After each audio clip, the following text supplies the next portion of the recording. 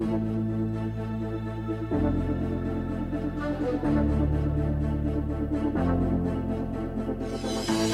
to Sons of a Gun, a podcast about the DC Universe. I'm Alex Gunn.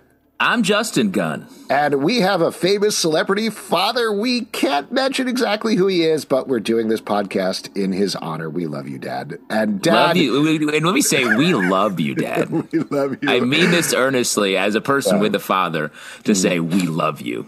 Our collective Dad. We love you. Call us, Dad. We miss you. We love you. We know you're busy. And we miss Mom, too. But let's not get into that because that part's getting weird.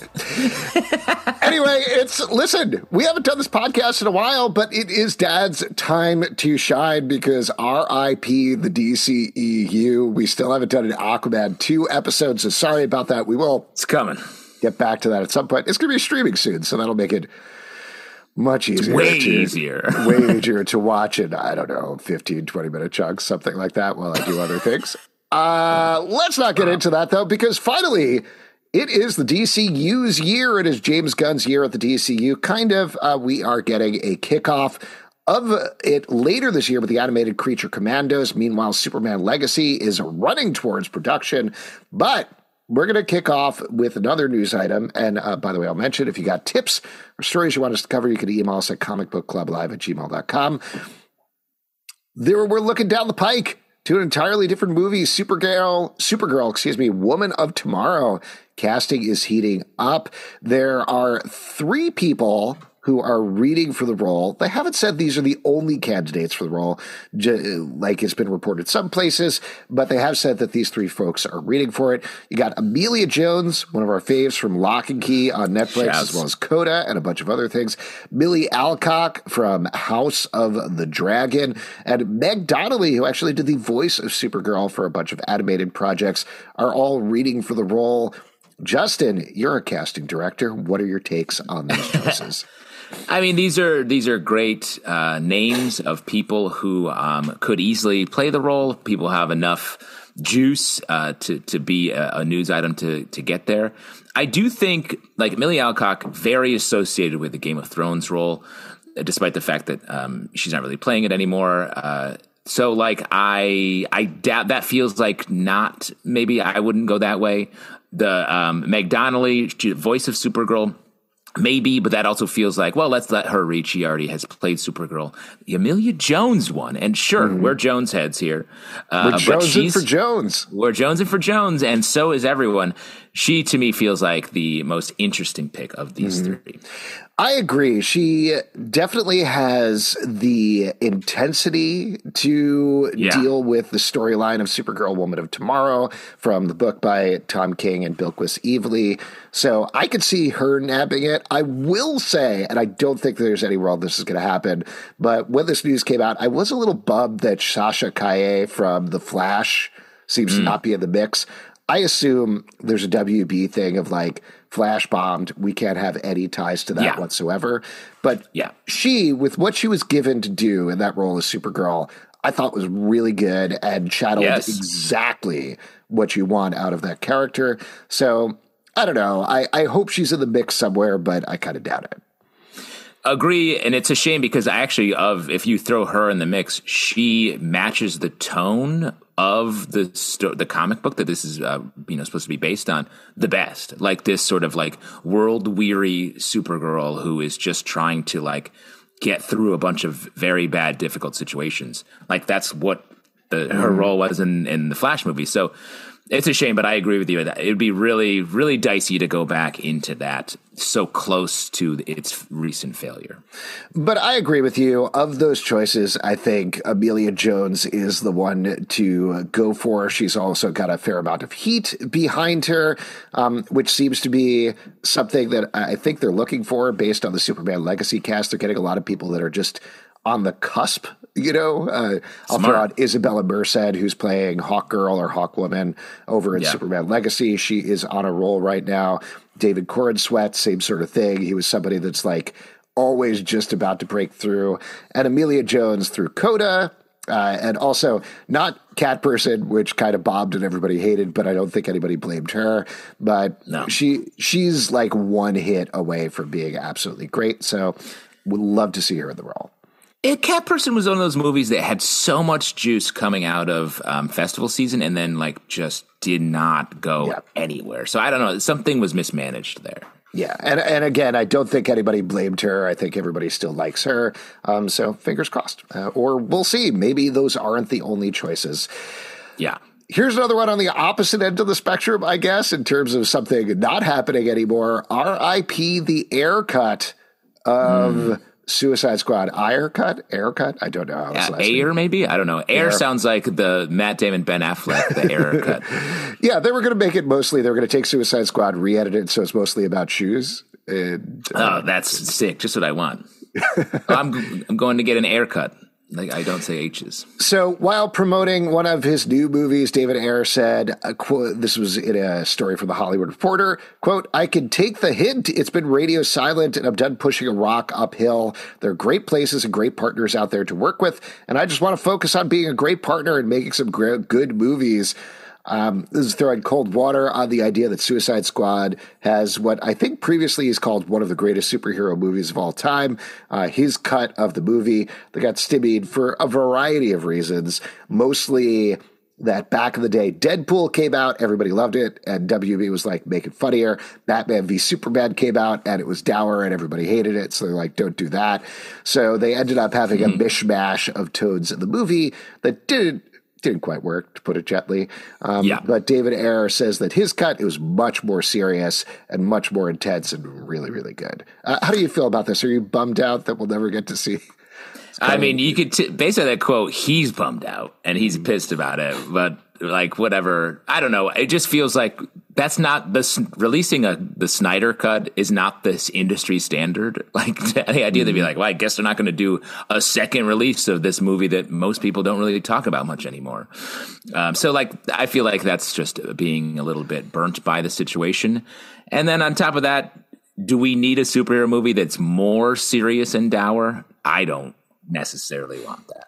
Yeah, I will say in its favor, and I was very surprised about this, a bunch of DC movies recently, and I say recently, like a month ago, ended up on Netflix, and the one that immediately broke out was Suicide Squad. Like the rest of them kind of sat at the bottom of Netflix's self-curated top 10 or weren't there at all. Like Man of Steel, I don't think popped up at all. Justice League didn't pop up at all. Aquaman has been huge on the platform, again, as far as Netflix has been reporting. But Suicide Squad was the one that like immediately rocketed up the charts and sat there for a while. And I think that's probably because you got Margot Robbie, you got Will Smith, you got a bunch of stars in it.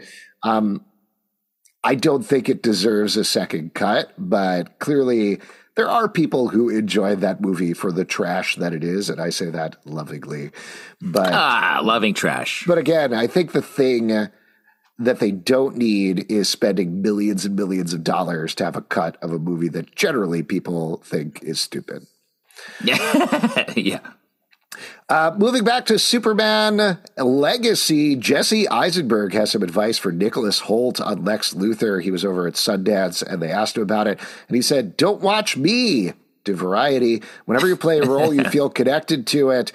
There's no way around it. Anytime you do anything, even if it's a movie that's a Hollywood kind of thing, you connect. So, yes, correct. That's nice. I mean, the idea, it's funny to say, like, what is this? Okay, we have this great legacy between these two Luthors. Like, what's their tie? What's their connection? And I feel like they're like, I don't know, man. I just got that job and I did it for a while, and now this other guy has it. You don't feel a lot of legacy for the next person that replaces you at your office job, I feel like. So It feels a little bit more that way than some like, well, who's playing Lear this year? So like, but I mean, Jesse Eisenberg dropping a little acting knowledge. Sundance. Yeah, I think also the big takeaway for me there, beyond exactly what you're saying, like, what is he going to take? Probably nothing. He's not going to study. He's not going to study Gene Hackman. He's not going to study. Hopefully, he's not going to study Kevin Spacey. He's definitely not going to study any of the other actors who have played Lex Luthor. But like the assumption in my head a little bit is that Jesse Eisenberg, good at playing dweebs, Nicholas Hoult, also very good at playing dweebs. So there's a sense of Nicholas Hoult, in my mind, is a little more like a Jesse Eisenberg than some of the other Luthors that we've seen. So there could be a connection there, but I think James Gunn is doing his own thing. Like, he's not looking at Granny's peach tea and thinking, how can we pay tribute to this beautiful scene from Batman v Superman or anything like that. Well, and that's what the movie's gonna, the writing and the just direction and tone that James Gunn is establishing is what's gonna guide this. Like, there's no way he's gonna have Nicholas Hoult be playing it like Jesse Eisenberg. That was so specific and such a thing that I don't think they're gonna go that way for many reasons. Yeah. And despite the dweeb thing that I said, Nicholas Hoult and Jesse Eisenberg, very different actors. Like, with Eisenberg, they're going for, stammering tech billionaire. I think they're probably Mark Zuckerberg. Exactly. Yeah. I think they're going to have a much more traditional Lex with Nicholas Hoult. If anybody hasn't, go watch The Great, where he plays King. I'm blanking on the name. I don't know. I don't know either, but I do like that show. Yeah, that show is great. He's very intense and very terrifying in that show, and by turns hilarious. And if he brings any of that energy, which I'm sure he will, I think it's going to be a great Lex Luthor. Speaking of Superman Legacy, continuing with that, James Gunn, very active on Threads, dropping a bunch of filmmaking advice, and every once in a while shutting down rumors and stories. There was apparently a story that was pivoting off of a story about the public domain. Let me take a step back and explain this in a more cohesive fashion. So, as a lot of people probably know, at the beginning of the year, Mickey Mouse, the original Mickey Mouse from Steamboat Willie, entered the public domain. So people were looking for what are some other characters that are going to pop into the public domain, and people very quickly realized, I actually think somebody in our Patreon Slack was the first to identify this, at least as I saw, though I don't think the news came from there. But Superman and Batman are both entering the public domain in around 2034 or so. That's ostensibly when they'll enter there. There are elements that won't. I think the Superman shield and the Batman shield are trademarked by DC, so people won't be able to use that. There's obviously a lot of confusion about public domain. It doesn't mean, like, you can publish your own Superman comic books aside DC. It isn't exactly the same thing as that. There are elements you'll be able to use of the original versions of the characters. That all said, this is a long way of setting up. There was a bunch of stuff about talking about, Superman Legacy is coming out. They're going to use stuff so that it can't enter the public domain. James Gunn, after all of this preamble, was like, no, we are not making decisions for Superman Legacy based on what is or is not going to enter the public domain. That's the whole news item.